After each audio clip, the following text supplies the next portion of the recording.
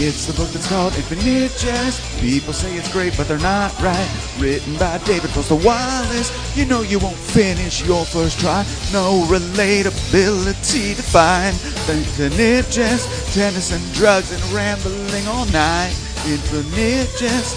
Whether the grate is concave or convex. Infinite Jest. See footnote 304 for more context. Wow. Psoriasis faces in huge rinds of skin. Paralytic hydrocephaly and such and such and such. This is the jest that never ends. Oh yes, this jest is infinite.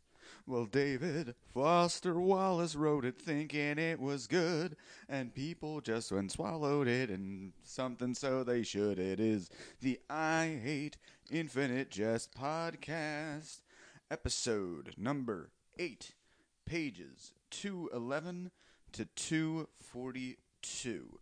Our guest this week is Dalton Pruitt, a comedian currently living in New York City. He is from Texas. I did not write down his tags. His handles. His handle tags. 1 second. You can find him at his handle tag on Twitter at newdalton69420. Find him on Facebook under Dalton Pruitt. Great episode this week. We are doing pages 211 to 242. A lot of this focuses on Joelle, a.k.a. Madame Psychosis, an interesting, much better than last week. I don't want to apologize for last week, because I don't believe in apologizing, because I am a white dude, and yeah, apologies get you nowhere, they say. Yeah, we were a little harsh on that particular section. I've read ahead enough, I gotta say, I don't doubt David Foster Wallace's, empathy for other people. Just some of those fucking lines in there. Guys, I know the stereotype is that a lot of upper class young men find this book and it speaks to them, but I don't know, I felt it important to point out that, for a guy who has so much humility, supposedly, I know that seems to be everybody's saving grace on David Foster Wallace. Like, oh, he was so self-critical and he's second-guessed himself. But then to just put out there, like, oh yeah, people with high IQs have a harder trouble quitting. Like, you know what? That's probably fucking true. But maybe recognize for a second, again, that, I've known depressives. And one thing with depressives is they tend to exaggerate things a lot. I had an old roommate who we're not on speaking terms right now, which is kind of a bummer. It's not anybody's specific problem. He just, he pulled his head into his turtle shell, and that's where he's comfortable living for right now. But he had such a shame thing, enough to the extent, he was also a big pothead, so that'll come into factor here, where he just had this big shame around sex and himself. And I just remember him one night, just tears in his eyes, saying don't you think that, for me to have this mental illness, that I must have done something really, really bad in a past life to deserve this? By the way, I'm trying to, convey emotion here. I'm not trying to mock him.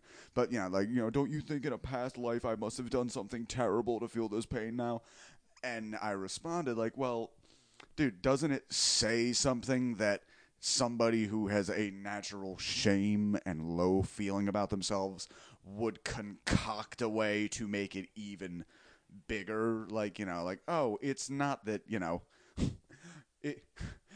it's not that I was born with a small dick. I must have been a serial rapist in a past life. Buddy, maybe you just have a small dick. I'm sorry.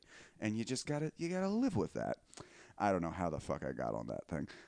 Oh, yeah, but somebody pointed out on Reddit, a Daryl Ductwork pointed out, I have been enjoying the podcast. Hope you get through the whole thing. I had a question.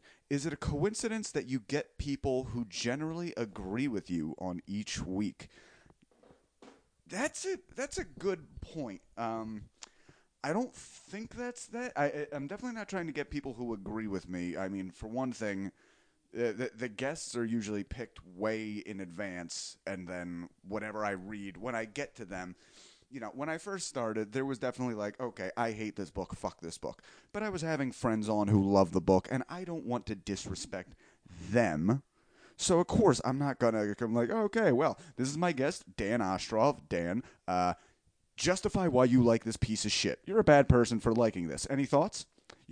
Your rebuttal, please.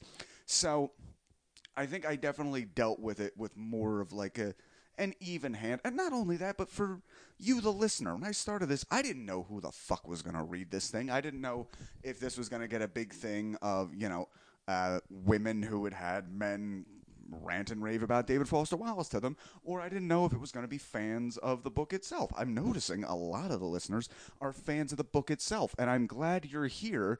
And, again, I try to say, like, the hate of this book, I'm trying to be hyperbolic, but I really don't like it. But the fact that I don't like it, I don't want to, like, hi, welcome to the I Hate Infinite Jest podcast. Here is why you are dumb for loving a thing. No, that's...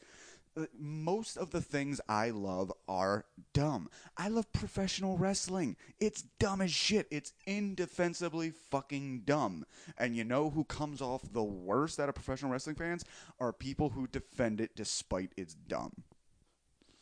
Despite its being dumb. So with a book like this that is so intellectual, you can see where the gap is here. So I'm not trying to... I'm giving my guess the benefit of the doubt, which is why when I have somebody on like Katu or somebody like Hufe, which, by the way, listen to their Lil Saint podcast, Island podcast, when I have them on and it's a particularly rough chapter and I can take off the kid gloves because they're like, oh yeah, I fucking hated this, then yeah, I'm going to get a little... it's kind of like you see when you see like street fight videos where you see two dudes fighting, and then once the guy's down, you can see the people on the edge like, I could probably get in and kick him right now. Now's a good time. Nobody's protecting him. So I want to get in and I want to kick, pages 90 to 121. It's a natural impulse. But yeah, it's something I definitely want to keep an eye on. Again, this week we had Dalton Pruitt on, and He loves the book, but he understands the bad things about it. And yeah, well, you be the judge, because I went in and I was kind of okay with this section. It definitely gave me some new insight on Joel Van Dyne and Madam Psychosis. But this was actually an interesting one, just because that was the bulk of the pages we were working on, was talking about that. So, yeah, in that it was a singular. Next week, even more so. I'm pretty sure our entire section is just Hal and Oren talking for 30 pages, which I've enjoyed very much. It might have something to do with what I like. But, yeah, so we were kind of even-handed this week. Interestingly, I had to take a break in the middle of this because the room I record this in is the hottest room in our house. And our third-floor apartment above a bar in Port Richmond, Philadelphia. In the year of our Lord 2020. Well, in the year of the Tux medicated pad. I almost passed out due to the heat. I mentioned the Tux medicated pad because for not wanting to seem impolite or crass, I told Dalton I was dealing with some lower back spasms. The truth of the matter is, again, Tux medicated pad. I'm wearing one right now because I have a hell of a goddamn hemorrhoid. It has ruined my fucking week. Just imagine a golf ball in your anus at all times. Not even just like fun times, wild Saturday night, golf ball up there, sure. I'm talking work day, like sitting down at your desk, 9 o'clock, 8 hours ahead of you, golf ball in your butt. Really, really not fucking fun. It's bad. So if I sound like I am straining or pained, poor Dalton had to watch me on Zoom, like standing up, bending over, moving around. I had to take a break at one point. But yeah. So if you're wondering, that will be the mystery of why I sound so pained this week. Where the fuck is this? Ooh, so I want everybody to go out and read this. I found very interesting an article written on lareviewofbooks.org. It is written by Julius Taranto. That is Taranto, September 15th, 2018. The title is On Outgrowing David Foster Wallace. I love this article so much. I actually tried to get Julius on just because, well, you know, I'm trying to get some names on here, and I know this is something he wrote several years ago. He said, thank you for the email. He declined to appear, feeling that he said everything he needed to say in that article, but it was very interesting, and I'm finding more and more how people get into this book, how they grow out of it a little, and yeah, really, really worth a listen. So yeah, look up Julius Taranto on Outgrowing David Foster Wallace. Next week, we're going to have the first in our side series. These will be called Footnotes because I'm so goddamn clever. I can't help myself. I am golf ball in the butt clever. That is me. By the way, you may have noticed that I did not get around to recording a new theme song this week because just life comes at you. I'm interviewing for a big job again tomorrow, second interview. So just a lot of stuff going on. But yeah, next week, we'll be doing an episode on This Is Water. And I'm really looking forward to that. So please check that out. Guys, the podcast is growing. We're almost at 2,000 downloads total. At this point, we're getting about 1,000 downloads a week, which is way better than I thought. I don't know if I've said this before. I had a previous podcast, the Magical Misery Tour, where we interviewed the tagline being where funny people discuss life's unfunniest things, where we'd have on comedians and we talk about, sad stuff. And I personally loved it. I thought there was some great art in there. But, people just didn't really listen to it just because our guests were open mic comedians from Philadelphia. So, I mean, unless you know that particular open mic comedian, you don't really have an in to make you want to listen, So the funny thing that I tried to do that podcast thinking it would be a wide berth, and then from there going like, fuck it, I'm going to do this super niche podcast about this cult book that almost nobody finishes, and I'm going to do a takedown of that book for a podcast. And suddenly this is the one that's getting attention? Fuck, man. I don't know what I'm going to do when I'm done with the book. I think I might need to come up with, it just needs to be the I Hate This Thing You Love podcast, and I need to come up with more things people love to digest and mock and maybe turn around on. Find the good in it. So we'll see where we go with that. Anyway, what I'm getting at is you could really help me by sharing, liking, subscribing, rate on iTunes. I don't know why the fuck iTunes isn't showing the image. I'm trying. I'm really trying. I don't know what the problem is. But yeah, share. We're on YouTube now. If you want to watch there, I know a lot of people, if you're at work, it's a lot easier to just plug into the old computer itself and have that on the background. I randomly added I had a friend of mine, Joe Garifo. He does claymation. I had him put together a claymation video to one of my stand-up jokes. So that is on. You can find that at MrJezzicho. That is MrJezzicho on YouTube. And tell me what you think. It ain't David Foster Wallace writing. It's something to do with guns and dildos, and that's all you need to know about that. Anyway, guys, thank you for being here as always. If I fuck up, let me know. I'm very glad that Reddit fella reached out to me because I'm gonna be more cognizant of that in the future. So if there's anything you think could make the podcast better, anything at all. Hey, maybe don't talk about golf balls up your butt.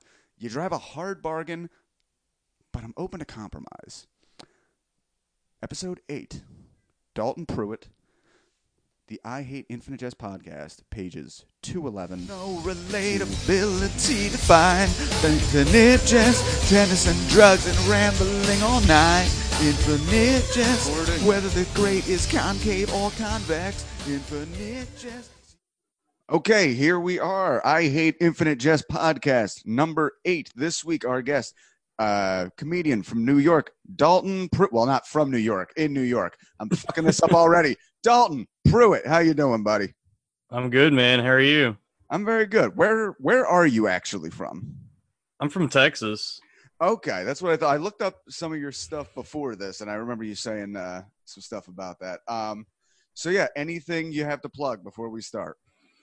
Yeah, listen to my podcast. It's called The Loud Boys. I do it with comedians Robbie Goodwin and Joe Gorman. So Okay, that would be it. cool. What's that podcast like? Is it just you guys shooting the shit and stuff? Yeah, just we're just goofing off, just being funny. We'll have a guest on every now and then. I think Mm-hmm. we've had some decent guests. We've had Mike Racine on and Ah, Zach okay. Amico. Nice. No, I always envy the guys who can do like the just shooting the shit podcast. I've tried that with my buddy a few times, and it just you need the right amount of you need the right ratio of shooting the shitters on that. Um.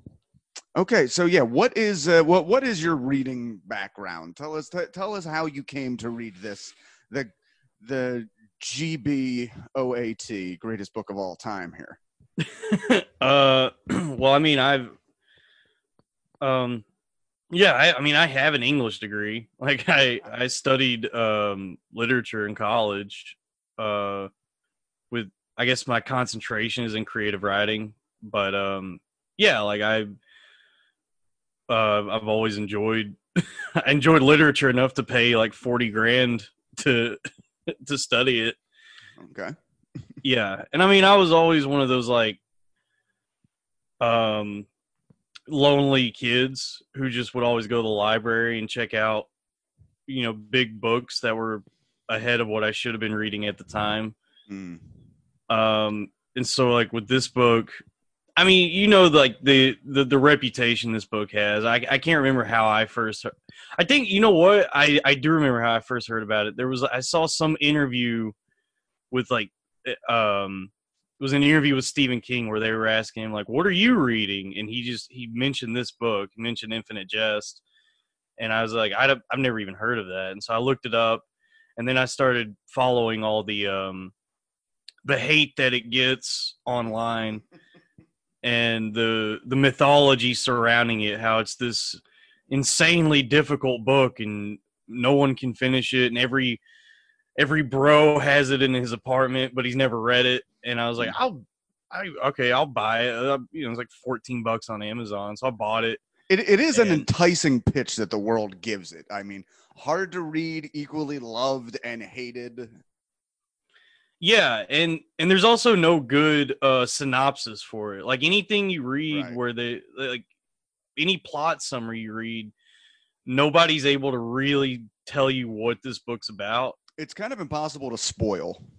Yeah, and so it is just like this big mystery that you have to like crack open and kind of figure out for yourself.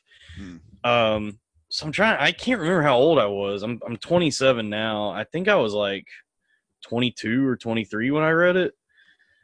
Okay. See, that's interesting because that was the age I was at when I first tried to read it. And one of the things that's come up a few times with people on this podcast, that the age you read it seems to have a big determining factor on how much it impacts you. Like the people I've spoken to who have just loved this book the most have read it around like I think 17, 18, 19. Yeah, I mean, well, at the time that I read, because like I guess at its core, if I was to try and like boil down what this book is really about, I mean, it is just about loneliness and addiction. And so I was in college at the time, and I was certainly I was dealing with that, especially like addiction. Especially, I had like a big drinking problem. Mm. And so yeah, I mean, it did resonate with me. Like it took me like 6 months to read. Uh-huh. And it made me feel kind of more lonely in a way, but now that I'm in this very small club of people that finished it. But yeah, I mean, it did have kind of an effect on me in the way I think about like addiction and I don't know, like the human condition. There's a lot of deep stuff in the book, and it's hard to like get to all of it. Mm-hmm. Okay. I mean, Um, could you actually elaborate on that a little bit? Like how Like how did it change? Like how did you feel about addiction before versus like after? Just because my specific experience with this book is that it would be fine if I just didn't like it. And there are parts that now that I'm getting through it, there are parts of it I like. It's building up. My beef with it has always been just I didn't get it, and the fact that other people seem to get, it's very frustrating when like two people are looking at the same painting and one person is having a life-changing experience and then the other guy's looking at him like, why am I not getting what you are getting? That's pretty much the entire purpose of this podcast. Yeah, I mean, it's been years since I've read it, so but what I remember is like just the way it handles the subject of addiction. Because like with any movie you watch where like somebody goes to like an AA program or even in like an actual program, it's like so serious and so melodramatic, and it's like this all or nothing thing, like with those kinds of things. And I think like this book really, it does find like the humanity in addiction. Okay. And just being lonely. And it I don't know, I think it encapsulates what that is like in a way that I haven't seen in anything else. Just how isolating it can be to deal with something like addiction. Okay. But you said at the same time it made you feel more lonely. Why Well, exactly is because that? the did you see the movie? Did you see that End of the tour? yeah. Yeah, I watched that. Yeah. It's a bad movie. I did not enjoy it, but there is a line in it where David Foster Wallace, played by Jason Segel, he says something where he's like, you would have to be really lonely to read a 1,200 page book. Mm. Like he mentions just how lonely even the act of reading this book is. Mm. I do remember feeling that way, where it's like I was spending so much of my time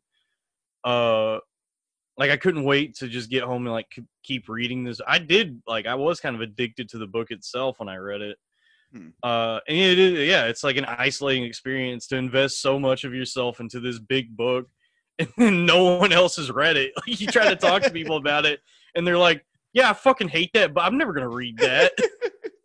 See, it's funny to hear that from the side of people who love the book, just because my experience has been like people, by and large, my peer group just hasn't even read it or attempted to read it. Like women complaining about men who recommend it is probably like the single biggest chunk of like the pie chart when it comes to this book for me. But at the same time, I'm enjoying just having anybody, because I really, the truth of the matter is my friends are not readers much at all. No.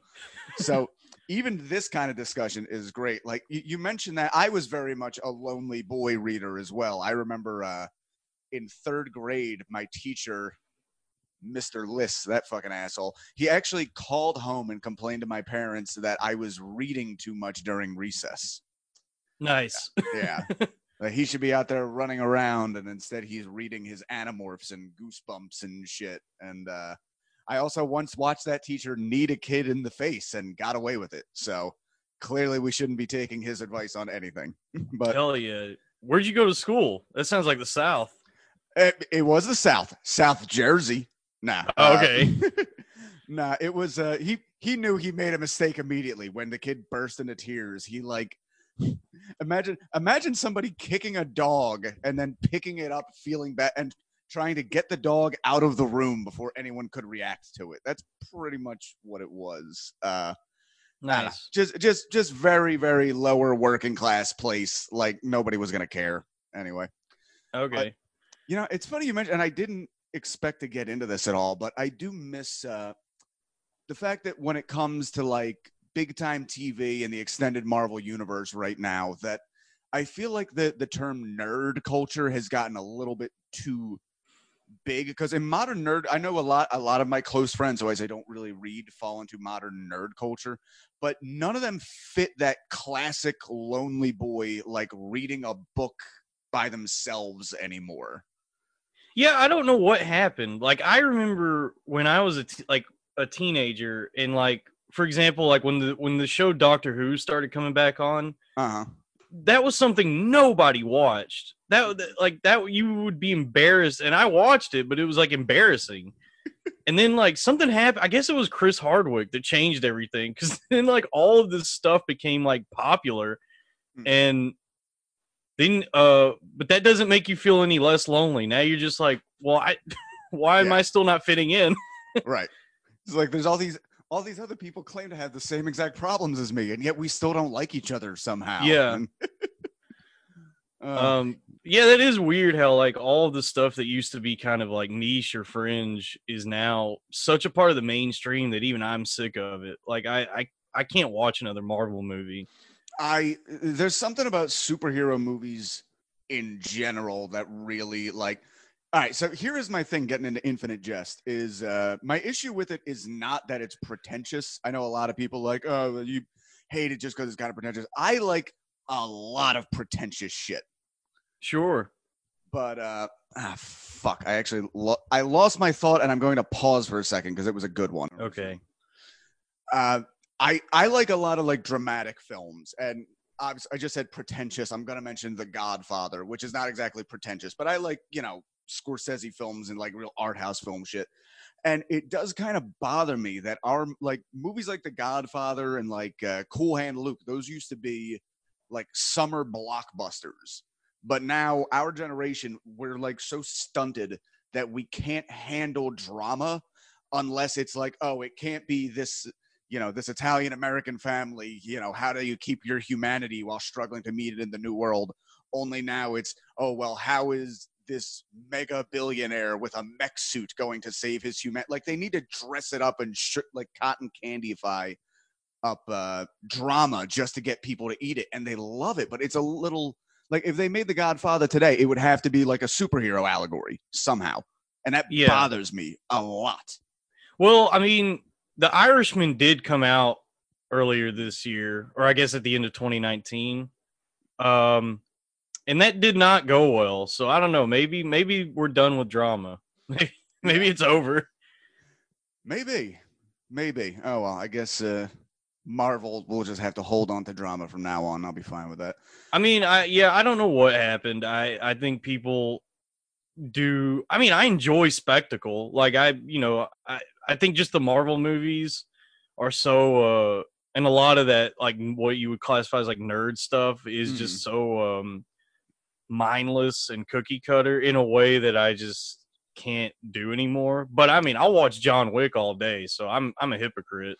Oh yeah, no. Everybody has their favorite fast food, Some people are happy with McDonald's, and some people want to pretend they're above everybody else because they like In-N-Out Burger, but it's still garbage at the end of the day. Yeah. Okay. Let's get into the breakdown here. So, those reading along, this is part 8. We're on pages 211 to 242. I got to be honest, I miss reading anything else other than this book just because I have to read and summarize everything. I really don't have time for anything else. But yeah, there's still some good shit happening here. All right, page 211. We meet Pemulus talking to Hal and Axford about DMZ, a powerful fungal hallucinogenic, a fungus that grows from other fungus. The Yale of the Ivy League of acid. There's a lot of qualifiers that he likes here. If acid itself took acid. Not bad. Oh, so potent that LSD 25 was prescribed to come down from DMZ. Used for MK Ultra mind control, turns guns into hydrangeas and enemies into blood relatives. Studies stopped when it was deemed far too potent. You mentioned addiction stuff back there. Have you messed around with hallucinogens at all? Yeah, for sure. I actually just took mushrooms last week. Oh yeah? How was it? It was nice. I mean, the person I was with, there was a lot of tension between us. It so it is like that set and setting thing, but yeah, I still managed to pull through.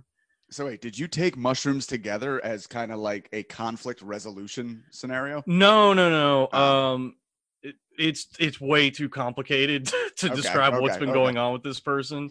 But it ended up just being one of those things where she microdosed and I just ended up dosing. Hmm. I kept taking like more and more nibbles on them, and then I was like, damn it, this is a full dose. Uh, but yeah, I mean, I did mushrooms last week. I've done them a handful of other times. I've taken pretty big hits of acid too. I mean, last Yeah. summer, me and my buddy, we each took like 2.5 hits of acid and just went and walked around Manhattan. So That sounds like a nightmare. Okay, I haven't. I haven't. I can't even really do pot just because my brain doesn't process it right. But I ask that because I know this is something that's going to be big in the book, and I'm wondering if this is something like I would probably understand better had I done hallucinogens, because I know this is going to be a major plot point. yeah, I mean, the thing about hallucinogens, because the way the book describes this particular drug, uh, I've never taken anything that like knocks me on my ass like this. It really, because like pot actually is the worst of them for me. I can't really smoke it, but like with Yeah. acid or mushrooms, I find them to be like pretty pleasant. Like it definitely alters the way you perceive everything around you, but uh it's not like all that like fear and loathing stuff. Like it doesn't completely change everything. Mhm. It just shifts the way you look at the world. See, after seeing, I don't know if you saw Midsummer, but I know that was kind of applauded by people That who is, yes, that is the most accurate depiction of mushrooms I've ever seen. That Okay. really nailed it. Yeah. Okay. See, because that one makes me kind of want to try it, which is funny. The Fear and Loathing in Las Vegas, like, oh, everything's wacky, but the one where you start, the depiction where you start seeing dead relatives, I go like, oh, that doesn't look that bad. The stuff in Midsummer where like the flowers are just kind of like breathing and like Uh opening and closing, like that is, yes, that guy got it. That is as close as I've seen a movie get to what that experience is like. Okay. Listener out there, go watch Midsummer. Great movie. Okay. So Hal wants to, not Hal, Pemulus wants to try out the DMZ on Hal in Oxford before he does anything with it, before he sells it. He's trying to decide whether to sell them to high octane thrill seekers or scientists who want to measure it, or the chaos route of just dosing some people. Pemulus talks about some literature he found on it that's been described as if acid took acid, that some convict was shot with a superdose and lost his mind. I actually like this quote, as in the DMZ picked up his mind, put it somewhere else, and then forgot where they left it. Nice. Um, He considers everybody. Oh, okay. He tries to do. Is that true in real life where you kind of like block out a nice chunk of time for this? Like Pemulus here determines they'll need 36 hours to really responsibly get the full hit out of this. Yeah, you do need, you're gonna need some time set aside Right. to like go through the trip, because it's like I know people that can take psychedelics and just go about their day. Um, but if you're like actually tripping, like if you're trying to have like an experience, you do need Mm. like with acid, I mean like 12 hours probably at You least. literally need to plan it like a day trip. Yeah. Okay. Okay. They consider doing it after the big inter academy thing where Enfield kids play other academies for a fundraiser of some sort. November 20th, 21st is being the designated time. There's a footnote on Hal once being considered ADD, later corrected as having an almost obsessive level of interest and effort, as if Hal was obsessed with impressing some people, though no expectations had ever been put on him in this regard. That Hal swallowed up dictionaries and encyclopedias whole, and regurgitating them became a wonder wellspring of approval from authority figures. This despite that his authority figures never expected this of him. I can relate to this. I remember I read the dictionary as a young boy, and nobody thought it was a good idea. Nobody applauded me No. for that. I think my dad specifically tried to teach me some football tactics while I was doing that. So I don't know. Did you ever have anything like that where you were like obsessively trying to? Well, let me ask you this: what character do you identify with most in Infinite Jest? Man, I don't know. I mean, I guess equal parts Hal and Dawn, because Hal is like the cut off from the world. He can't really talk to anybody. He struggles with like social interactions. But then Dawn is also like an addict, and like in recovery. So I identify with like both of those traits. So I'm still looking forward to again, I haven't read that far ahead. So where I'm at now, they keep like teasing Gately, and I know he's going to become a bigger thing, and I'm looking forward to it because everybody keeps telling me like last week's episode, I really did not enjoy the chapter, particularly where he was talking about the rehab clinic. But people keep telling me like just get to the Don Gately parts. You'll see he's like the hero of the novel. So this is your first time reading the book? The first time I read up until page like 400, and I just so was not I didn't enjoy any step of the way. So Eventually I was just like, all right, why the fuck am I doing this to myself? So right, yeah, I get that. So yeah, this is my first time reading it all the way through after arguing about it for years with people. I mean, I understand the hate it gets. Like, I never try to defend this book. I'm like, I just tell people like I enjoyed it, but I also understand why people would hate it. Like, it's right. Well, that's what I'm finding out with this. A lot of the people who listen to the podcast are people who love the book. I think it's one of those things where even if you have a different disagreement on a different outlook on something, if you still love something obsessively, you'll still like listening to it being made fun of, as long as it's in a just of obsessive detail as you love it. Yeah.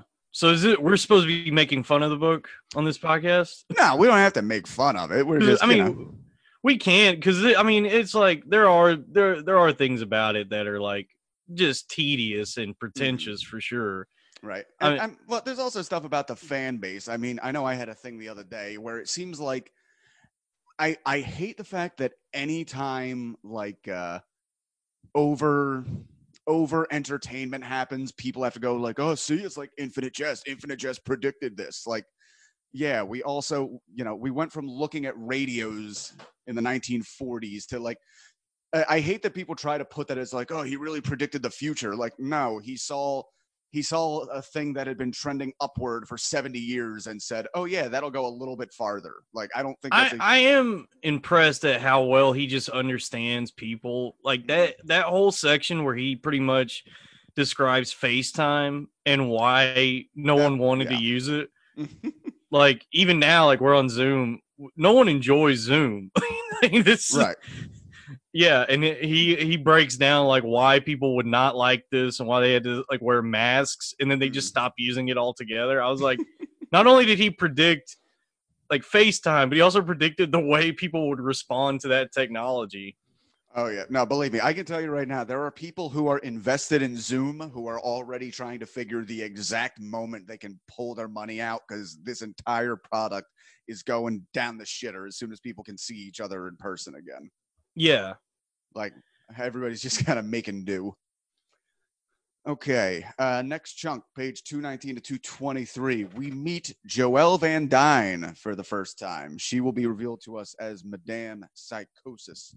She is thinking of the best part of the party, that invisible moment when it begins to end. She's planning on killing herself.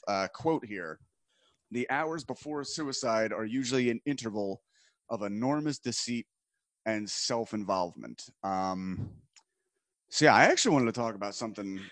He's leaving a lot of clues. Yeah. He's dropping some breadcrumbs. Yeah. Reed's kind of bad. Like, you gotta. So the thing I wanted to talk about here is I had a friend kill himself a few years ago, and I have thought like meticulously like what their last hours must have been like.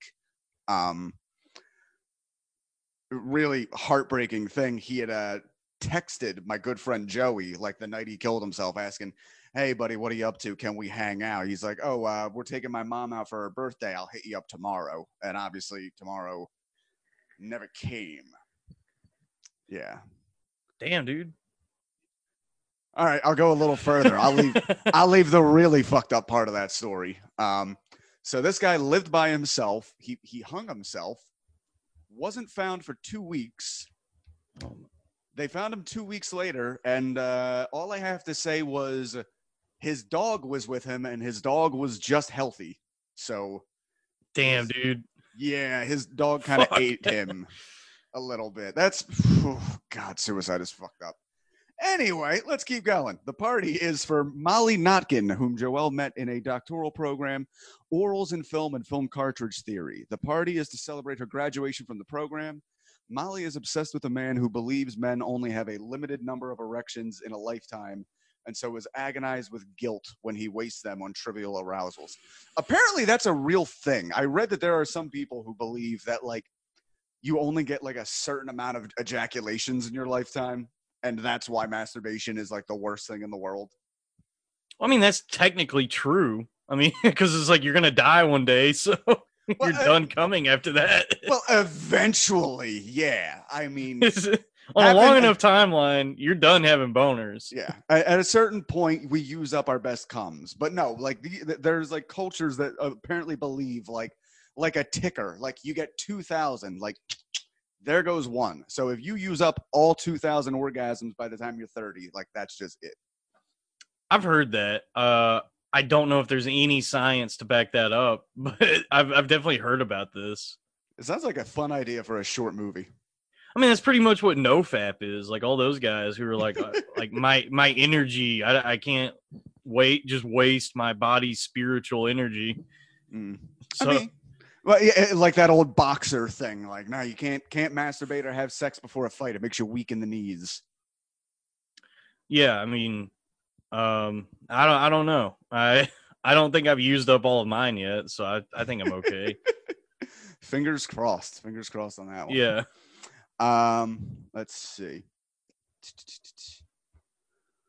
Oh, okay. Joelle watches the party fade out as she pictures her life and impending death passing before her like a 16mm movie. Again, these are my notes as I type them. So I put here, apparently she knew Oren, as we find out. Her and Oren were lovers for quite a bit of time. Yeah. One thing I found very uncomfortable about this chapter, this chapter could also be renamed One Note Black Characters Harass Madam Psychosis as she walks around. There's a bunch of, like, some black men call her bitch and ask where the wedding's at because she's wearing her veil. Oh my God, dude. That's the most embarrassing thing about this book is the way he writes black characters. It's just, that's humiliating. Like the sections where anytime a black person talks is just cartoonish. Oh yeah, no. Every time a black person wanders onto the literary scene, it's where you gonna be going? I shouldn't have done that. I shouldn't have even. Hell yeah, dude! No, keep going, do it. If I do it just right, they can't get mad at me.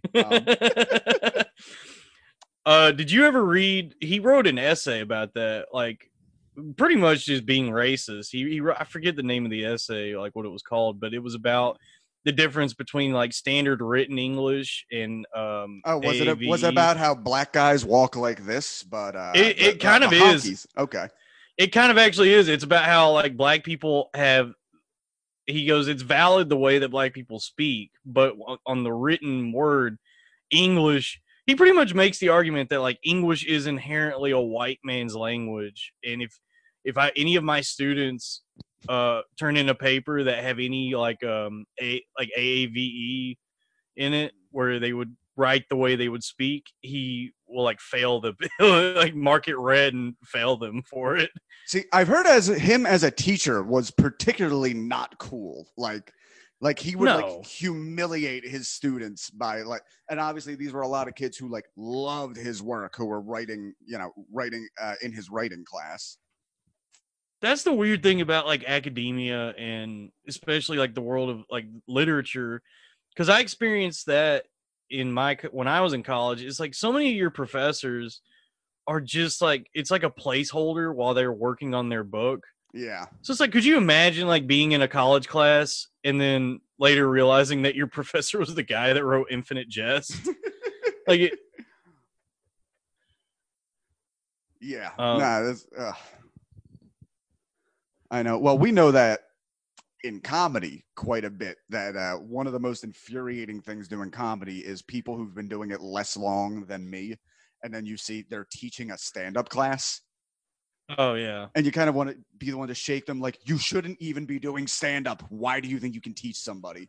That's way worse, though. Like a stand-up class is a complete scam. I mean, at least I understand teaching a writing class, like when an actual writer teaches a writing class. But the people that teach stand-up classes usually never, they haven't succeeded in anything. Exactly. Yeah. What do I have here? Okay, we get a brief synopsis on works written by Helen Steepley. She comes up more in the next chapter. We've obviously met Steepley and Moraith. She does the same thing as the. Oh, wait a sec. I might have just put something together right now. Was Joelle the person we met who was obsessing over the marijuana order earlier in the book? No, that was Ederdy? I forget his name. Erdity, okay. Yeah. Okay, because they have the same issue of occasionally throwing away all drug paraphernalia because that is just as good as getting clean in the moment. Yeah, I've been there, dude. I've poured out beer and then bought it again. Yep. That big cathartic moment where you like imagine the soundtrack behind you. You're almost imagining like, I'll probably win a Golden Globe for what I'm doing right now. This is a big performative thing. Yeah. Shit. All right, but I really hate to do this to you. It's really hot in this room. I got to go grab some water real quick. I'll be right back. Okay? Yeah, no worries, man. Okay. Sorry about that, Matt. Real talk. It is sweltering in this room, and I felt like I was going to pass out for a second there. So you're good. Where are you? I don't even know where you live. Oh, I'm in Philadelphia. Oh, okay. Yeah. Okay. So yeah, that's it. Sorry. Go ahead. No, I was going to ask where you were in New York. Oh yeah, I'm in Brooklyn. I'm in Bushwick. Okay. Yeah, because you're one of those. So I started this podcast thinking like, oh, I have a bunch of friends who like this book, and then within 3 episodes, I ran out of people I knew. So I pretty much went back to every Katu King thread where she mentioned Infinite Jest, and that's where I found you on it.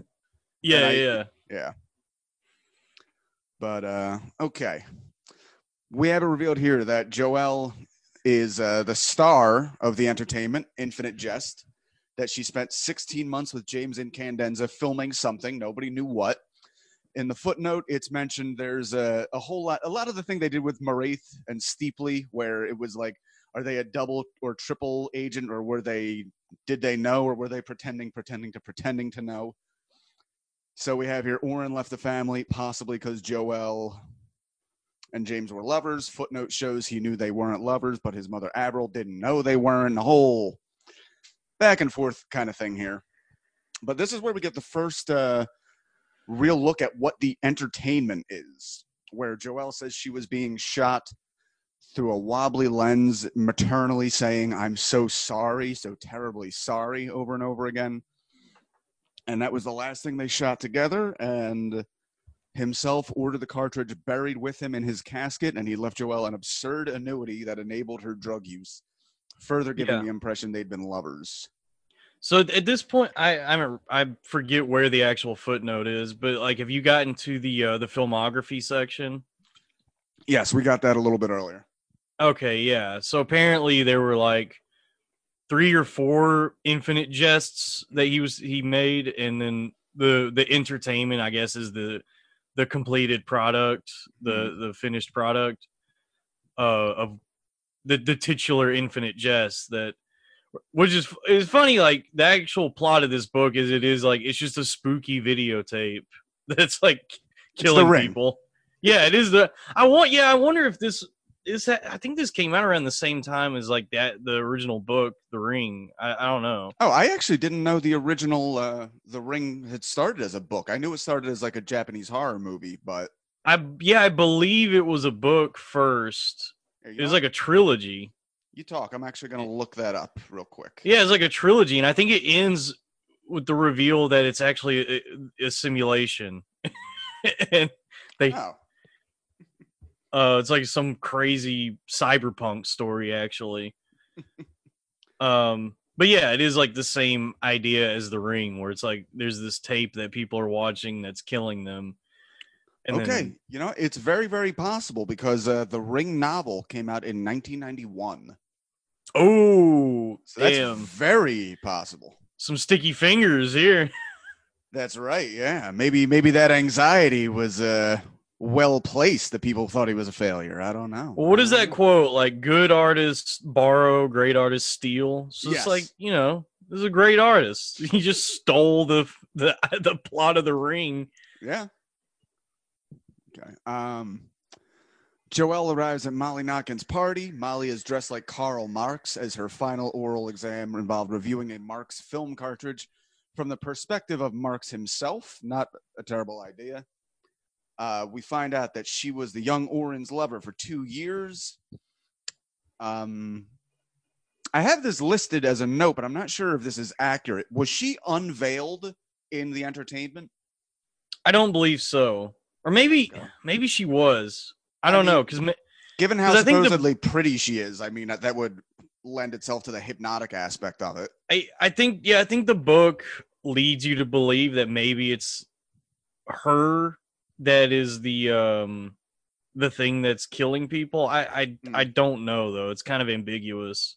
Well, it does seem to be something about her in particular, because I mean, I was very harsh last week on just the concept of the Madame Psychosis radio show, but I mean, if it is something hypnotic about this person in general, like I guess that's something I can buy into. Yeah, apparently she's just so pretty that people go crazy, which, hey man, I've been there. I've met women like that. You know, that's actually something I think about from time to time, because just I'll say this quietly because my girlfriend's in the next room, but like when you're just walking around and like you see like an attractive woman and then you look away, but then you find it's like you have the initial look and then the look away and then the sly look, like how am I going to continue looking without being noticed?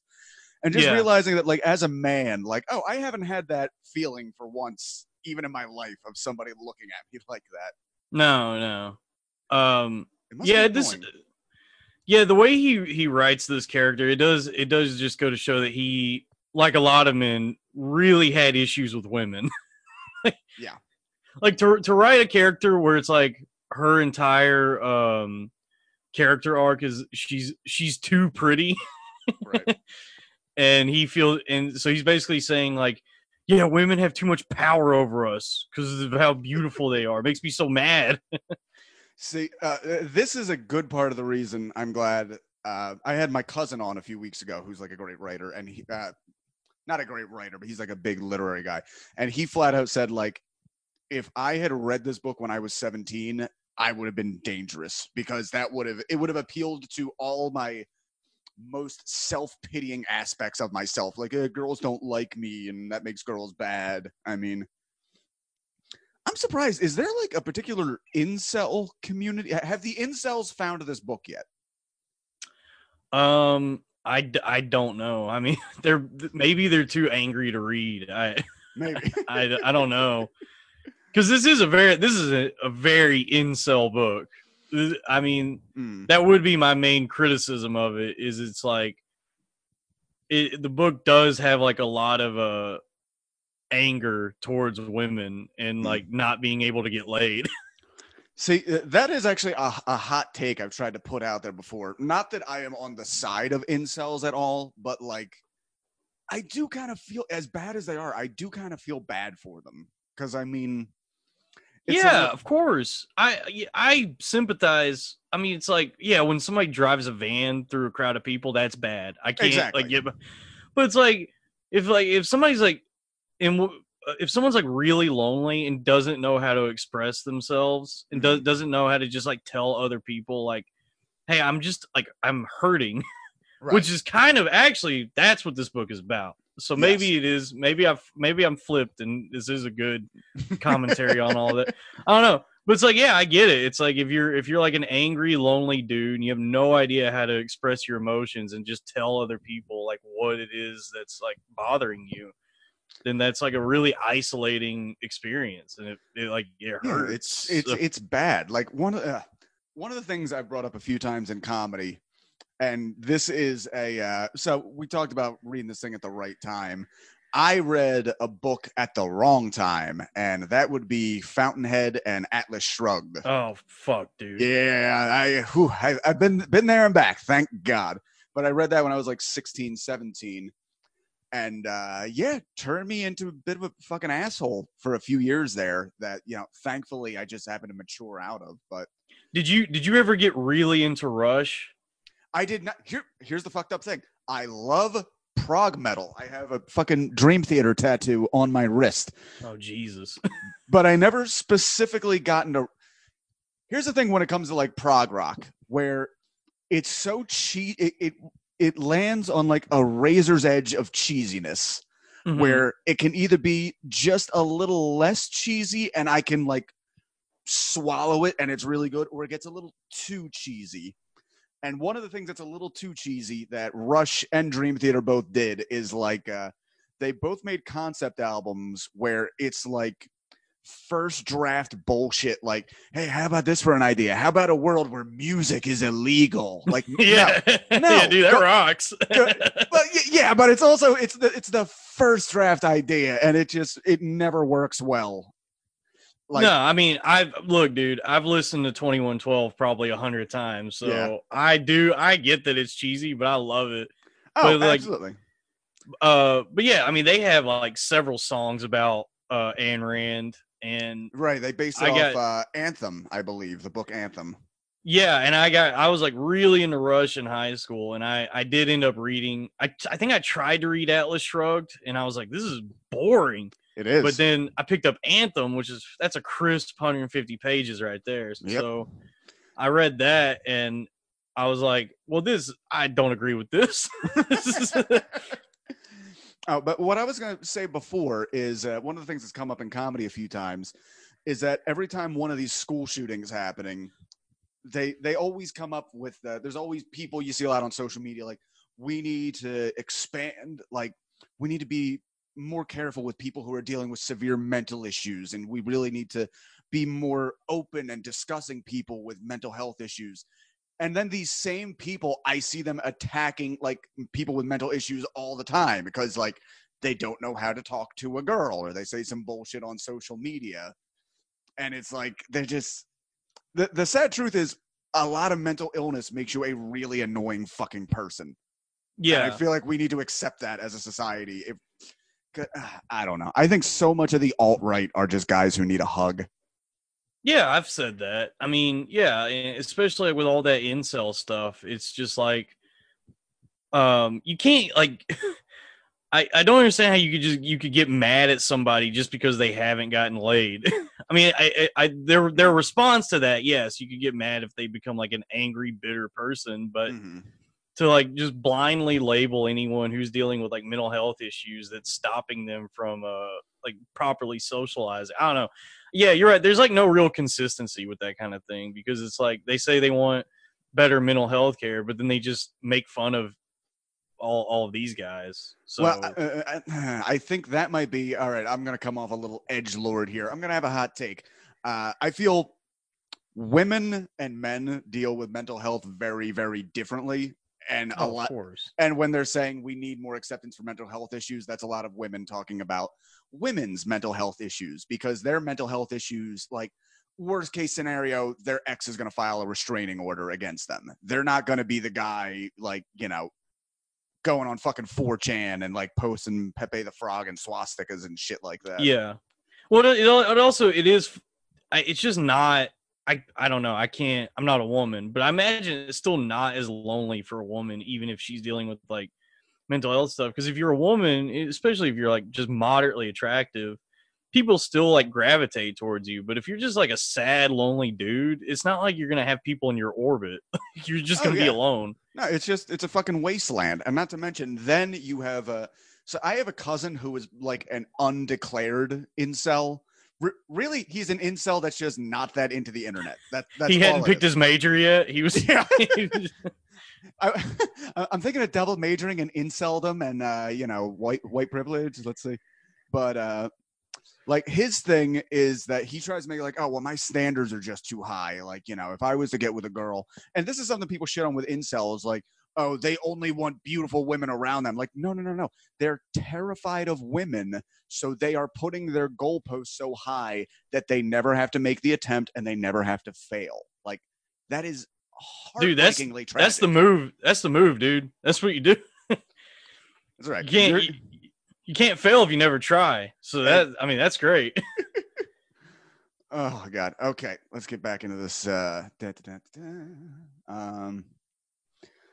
Okay, 90 days after the completion of filming, James Incandenza killed himself by breaking the front of a microwave, sticking his head in, and turning it on. We get a detailed thing in the next chapter. That's pretty fucking brutal. Party discussion. There's a woman admiring loudly her own tits in the mirror, and the crowd agrees. See? Right there, they're propping up a woman's mental issues. Oh, don't my tits look great in the mirror? Yes, she does. Let's just keep going.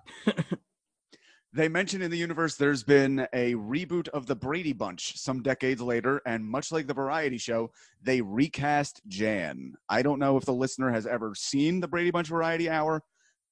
Again, much like prog music, it's another thing from the 70s that's horribly cheesy, and I will watch all fucking day long. Have you ever seen the Brady Bunch Variety Hour? No, I've never seen it. It is...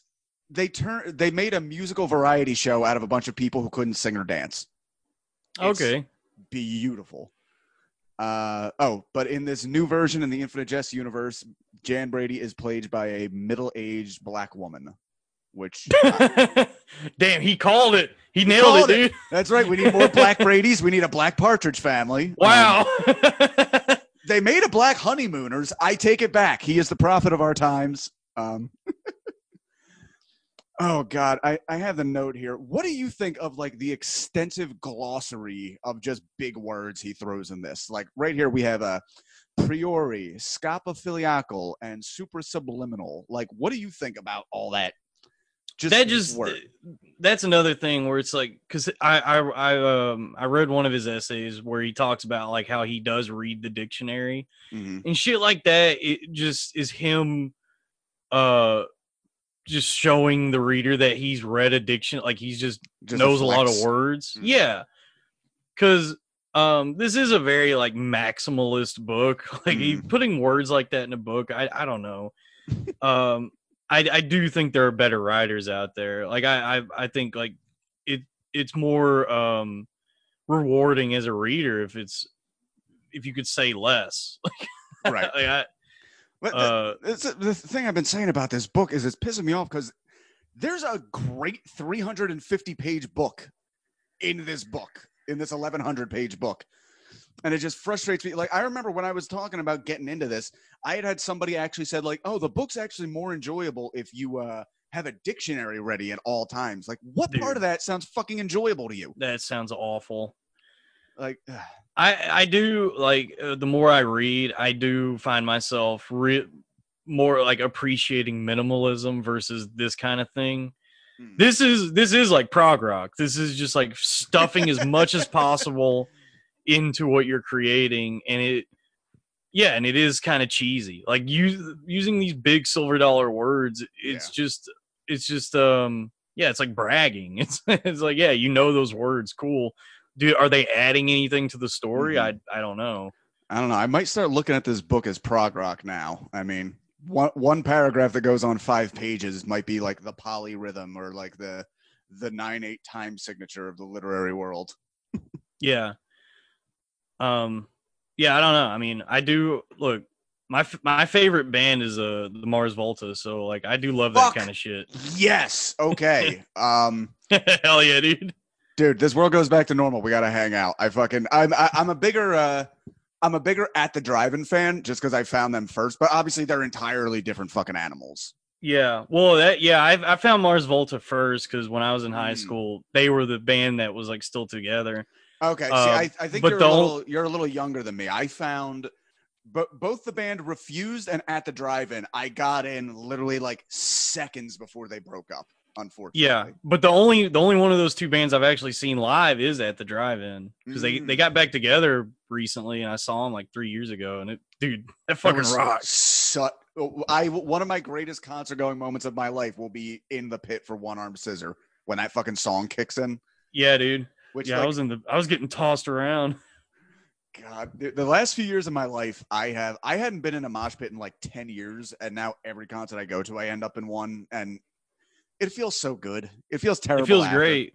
But yeah, before the world ended, I just saw Mr. Bungle. You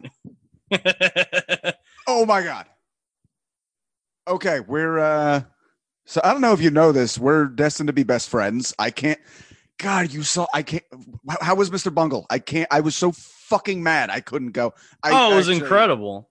It was great. I mean, did you see like what they were performing? Yeah, they were doing Raging Wrath the Easter Bunny, right? Yeah, so I went in hoping they would play something from one of the albums. Mm-hmm. They never did, but I still was like, this is the best show ever. Like, it was just a pure thrash, like, metal show.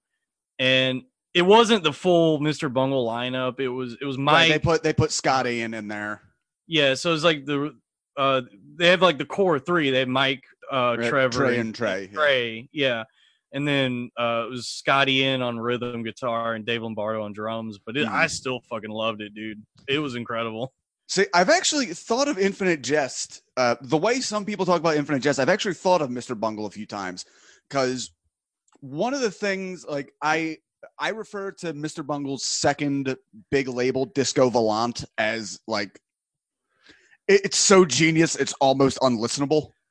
Yeah, I think that might be my favorite album of theirs, but it's also the hardest to listen to.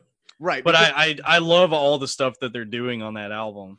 Right. And I've read people describe them live, like, back in the day. Like, they were a band, like, you were going to get some moments of, like, genius, but they were going to make you fucking work for it. Like, because they might come out and they might do Tony Bennett covers for a half hour. Like, Tony Bennett as performed by, like, a noise rock group.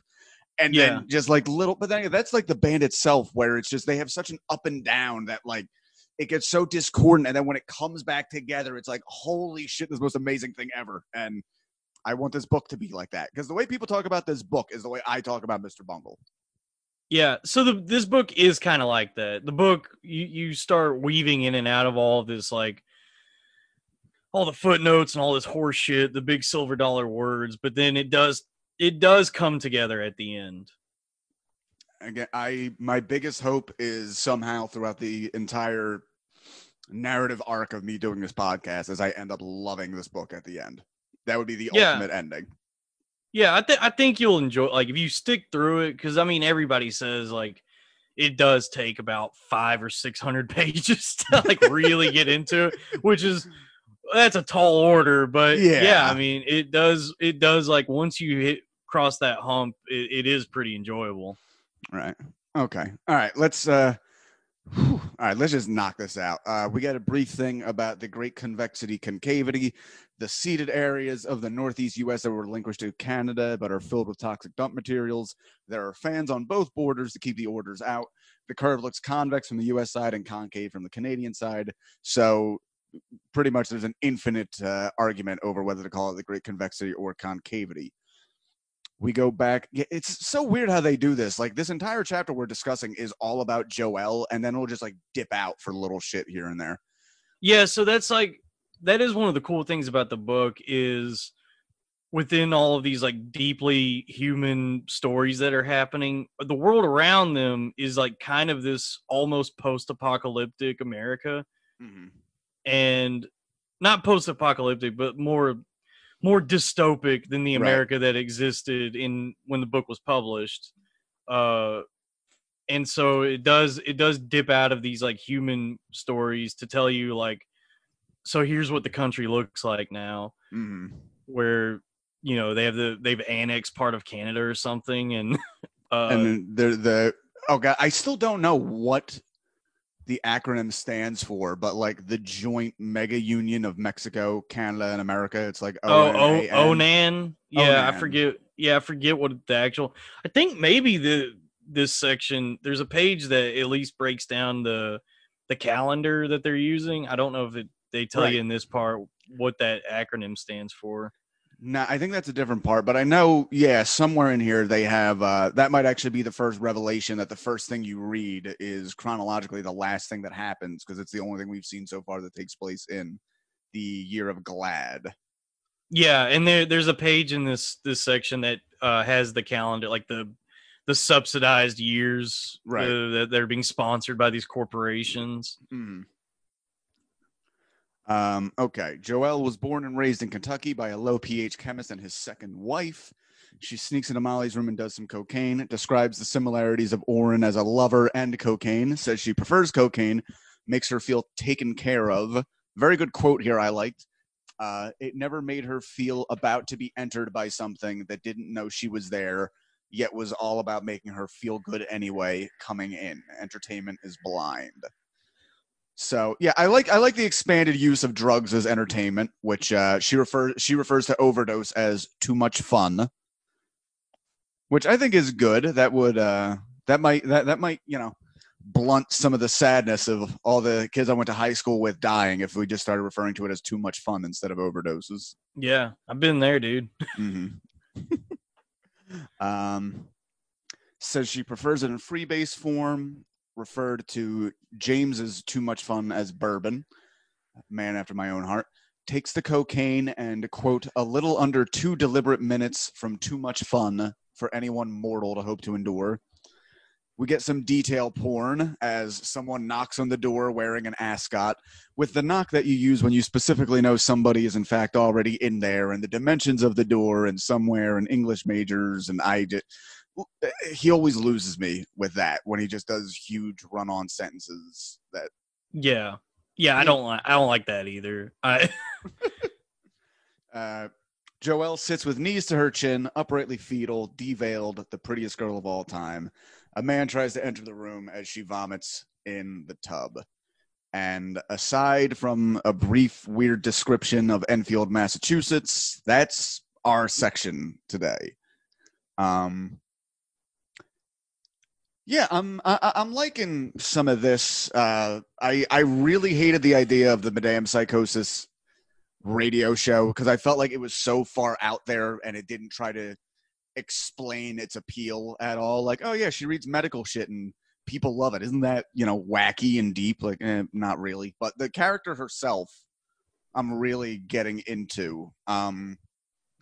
Would you say, again, this is somebody we just met, is this somebody who is one of the big people when we discuss addiction? Is she one of the main characters that's told through? Yeah. I mean, it would be her and Don Gately. Yeah, I think even Oren a little bit. I mean, yeah, like every character in this book is kind of dealing with some kind of addiction, whether it's drugs or food or sex or something. So I yeah, guess for sure. even the Enfield kids, I guess you could say the competition has an addictive quality. Very much the always chasing that first great hit, but then having to consistently improve if you're ever gonna accomplish anything on it. So Even like the tennis academy, just how hardcore they are about tennis. You know. Everybody in this is taking everything they do very, very seriously. I mean, even Mario seems, very obsessive with his film stuff. So, yeah, I mean, and that was kind of David Foster Wallace took himself way too seriously, and yeah. He wrote some great stuff. To be honest with you, I like this book. I don't know if it's his best work. I think he was a better essayist. That's than what he I've was. enjoyed so far. What would you say? What would you say is his best work then, as somebody who's read more of it? I think his most I'm trying to think because it's been a while since I've read his essays, but he's got some great ones. The one he wrote about John McCain when he was first running for president, like 2001. I think the original, when they republished it in the collection, they changed the title, but the original title of it is called Up Simba, and it's like he just pretty much breaks down the shift in American politics at that time, where because John McCain's whole platform at that time was no bullshit. It was like the no bullshit express. Right. And David Foster Wallace says, so he pretty much says, so this idea of no bullshit is just in itself another form of bullshit. Like, this is also fake. Like this, right? Bullshit being marketed is not bullshit. And yeah, and it kind of like predicts, in a way, predicts like what's happened with Trump, where it's like even Trump has like become this guy that everybody's like, hey, he tells it like it is, but that's just another form of like horse shit being peddled to us. So I think that like that the essay about John McCain is really great. He's got there's one he wrote about David Lynch where he was like hanging out on the set of Lost Highway. See, I need to read that because we've been on a big David Lynch kick in my household. So that might be a good one to get into.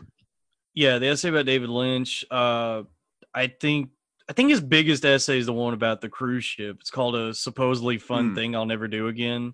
Which I first heard of because I believe it was a title of a Simpsons episode. Okay. Yeah, I didn't know that. But yeah, that's a really good one.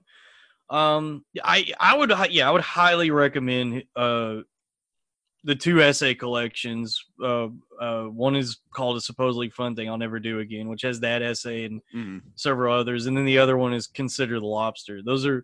I think those are my like two favorite works of his, are those essay collections. Okay, yeah, because I've been talking to pad this podcast out a little bit, just because obviously if we're going through the book, it only has so long a shelf life. To pad it out a little bit, I wanted to start doing a side series of like footnote episodes where we go through his other works. So yeah, that'd be some good stuff to look into. All right, well, Dalton, I think we are done here. So cool. Yeah, man. Thank you for coming in again. If you could tell us your plugs. Yeah, listen to the Loud Boys available on iTunes, Stitcher. It's me, Robbie Goodwin, Joe Gorman, just shooting the shit every week. So subscribe to that. I'm going to be on a rooftop in Williamsburg, July 5th. I don't know where, so no reason to plug that because I don't have an address for it. Well, hey, do we have you on social media? You got a handle? That'd be something you'd be posting it on? Oh, yeah. Follow me on Twitter at newdalton69420. And then you can follow me on Instagram at saltydalty69420. You got that Brandon down. 69420. Yeah. Yeah. Hey, dude, if that's all you need to get a trademark on it, I mean, that might be enough of a precedent. You might be sitting on gold there. Yeah, it's really fun to say when people say, hey, plug your social media. And then I'm like, cool. I gotta do the 69420 plug. Dude, one thing I absolutely love as a social meme, the fact that across the spectrum, that if anybody ever says the word 69, it is always expected that somebody will respond nice, no matter what it is. If we're reading an obituary, it's still cool to drop it in there. So yeah, it is fun. That's just good, clean fun, man. That's right. Good, clean, double oral sex fun. All right, Dalton, thanks for coming in. I am going to press stop now, but we can talk for several minutes still.